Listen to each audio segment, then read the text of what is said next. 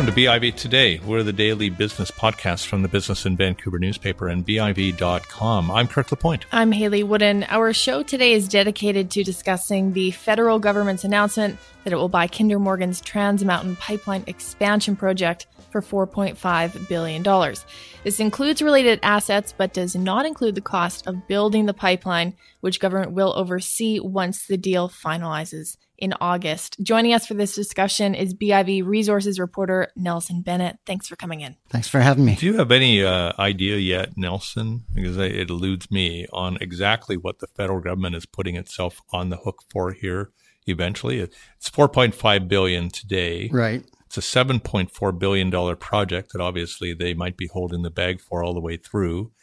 There's indemnity if another company or entity takes it over that Ottawa will backstop. Yeah. Any idea what that could total? Well, I mean, if they don't find someone to take it on right away, it looks like the federal government could be on the hook for at least $12 billion.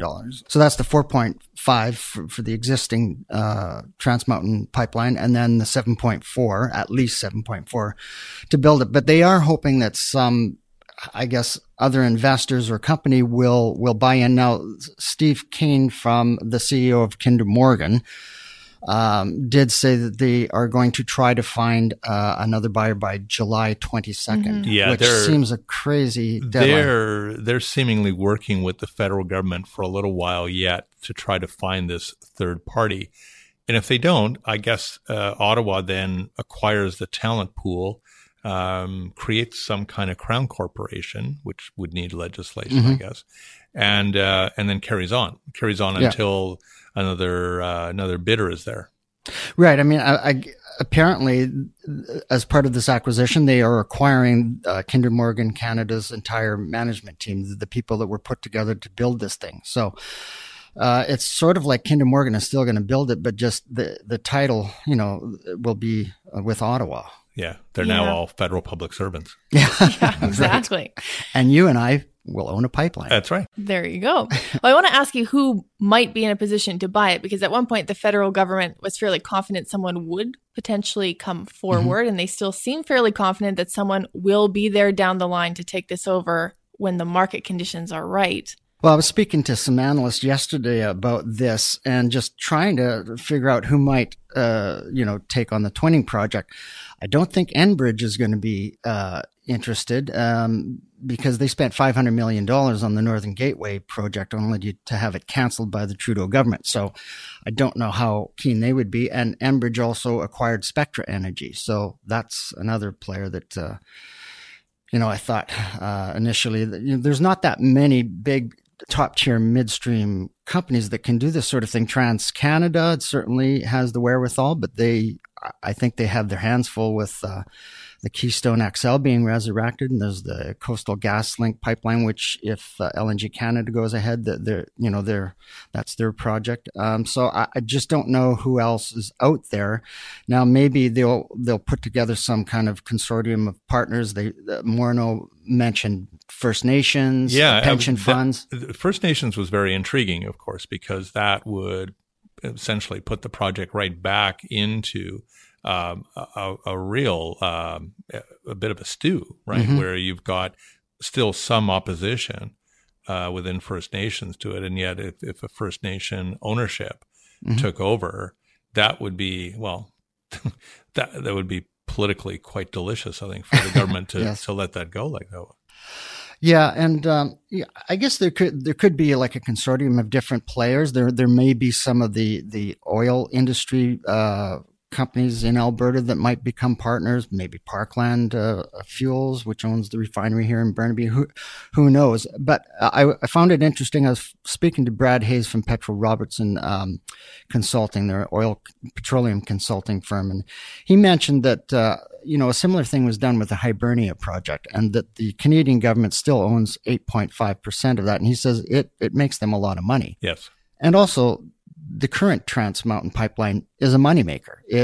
And so what I wonder about then is, if it's a moneymaker, why do taxpayers then want to relinquish it? Right. Well, Good question.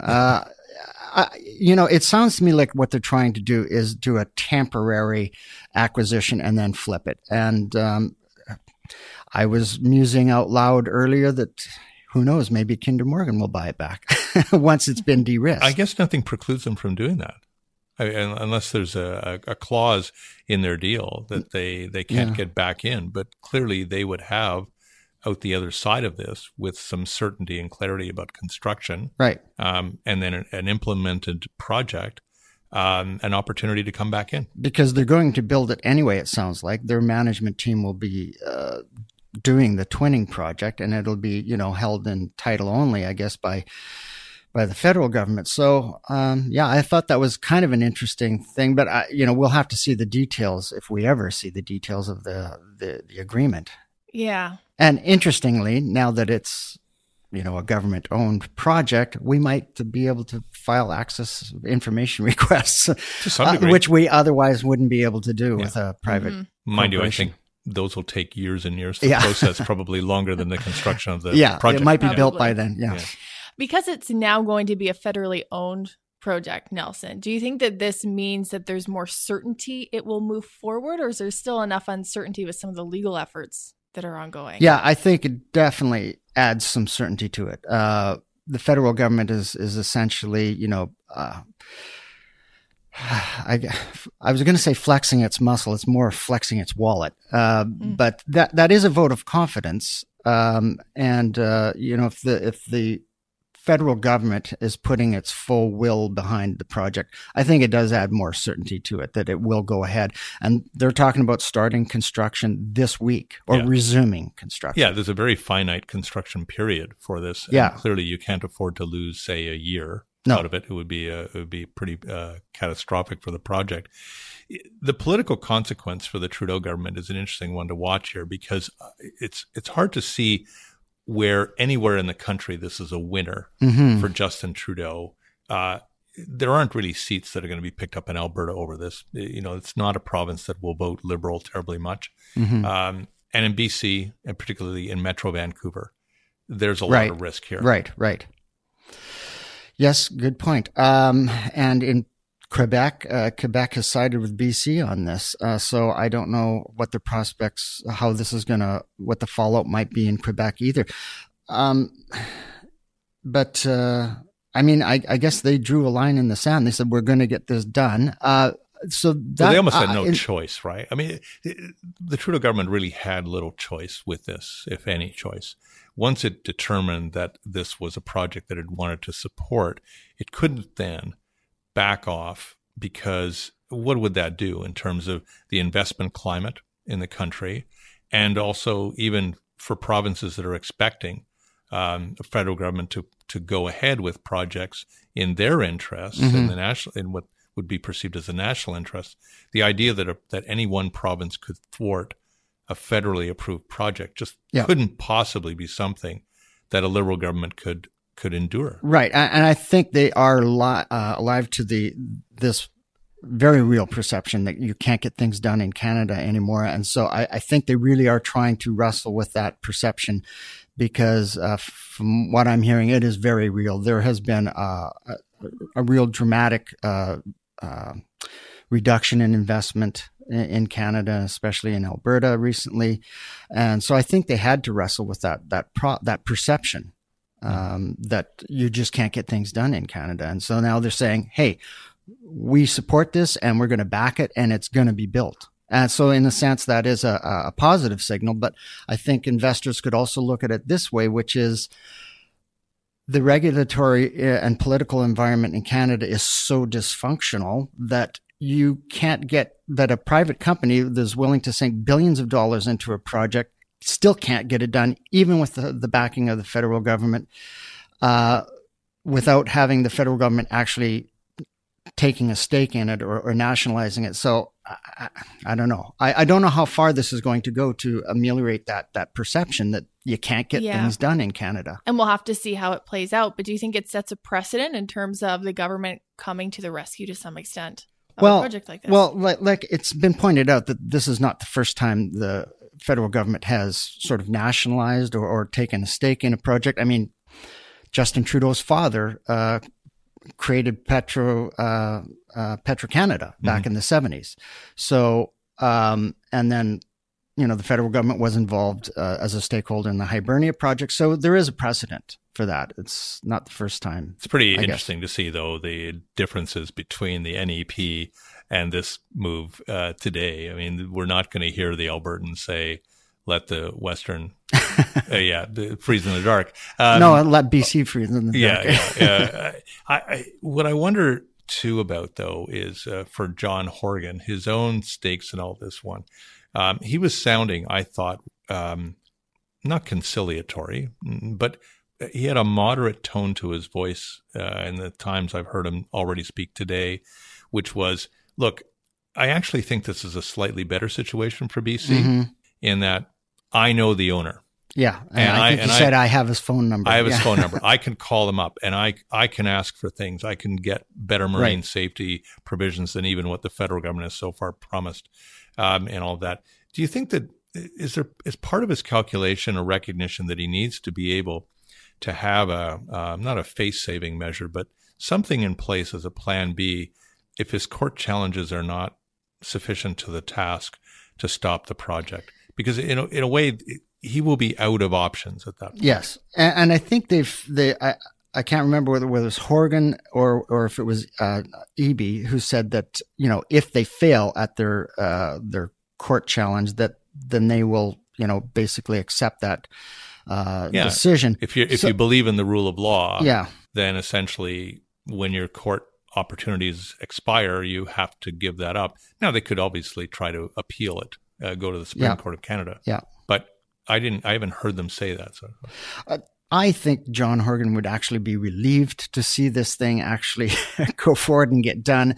He can stand up and say, look, I did everything I could. And he has, I think. But at the end of the day, if it goes forward, there's hundreds, maybe thousands of jobs. That's, good for the BC economy. And, I can't see how that is something that he would say no to, having jobs. I think he can take the position that he did everything he could to resist it. But to be honest, I think he'd be relieved if this was finally resolved.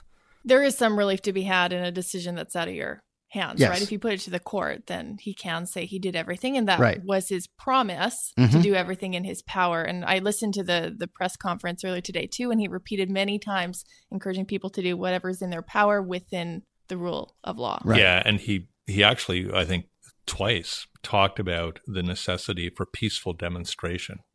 And peaceful is subjective, depends on your perspective on what is a peaceful and not a peaceful demonstration. But I don't think he wants to be the premier who is watching another Clayoquot Sound type of episode. And yet what you do here, Nelson, is that there will be a very, very serious and profound protest that will ensue if for some reason even the courts say that this is a project that can proceed. Yeah, I think this will give the anti-pipeline activists even more, fuel to protest the project. That doesn't go away. It's just now maybe the federal government, which I guess is ultimately in charge of the RCMP, though it may be at the provincial level that it has to be deployed. I don't know how that necessarily works, but someone is still going to have to arrest protesters and make sure that the work goes through. So I guess that's more in Ottawa's court now. Yeah. And when you take a look at today's move, because it is a pretty extraordinary day around all of this, wherever you stand on this pipeline. What do you think this does in terms of altering public opinion? Because not everybody who would be in favor of the pipeline would be in favor of having taxpayers bear the pipeline's expense. Right. And even people that are in favor of the pipeline aren't necessarily in favor of tax dollars going into a project like this. Yeah. So does it somehow does it somehow split the pro-pipeline cohort? Yeah, good question. I mean, I know that some of the business leaders are not necessarily. I mean, they're glad to see us that there's going to be some movement on this and that the pipeline may get built. But a lot of them are really not happy with this idea that we had to go to this extent, that the federal government had to nationalize a project when we had a company that was perfectly willing and capable of doing it. Mm-hmm. Was there some surprise today about this course of action? I think so. I mean, I spent a good chunk of yesterday talking to analysts and insiders, trying to get some sense of which way this could go. And, one of the things was the federal government could have tried to, take on just the twinning project, but it is inextricably linked to the existing Trans Mountain pipeline. You have to have the Westridge Marine Terminal and you have to expand it. So there's just I couldn't see any way that they could to do this without buying out Trans Mountain. Fully.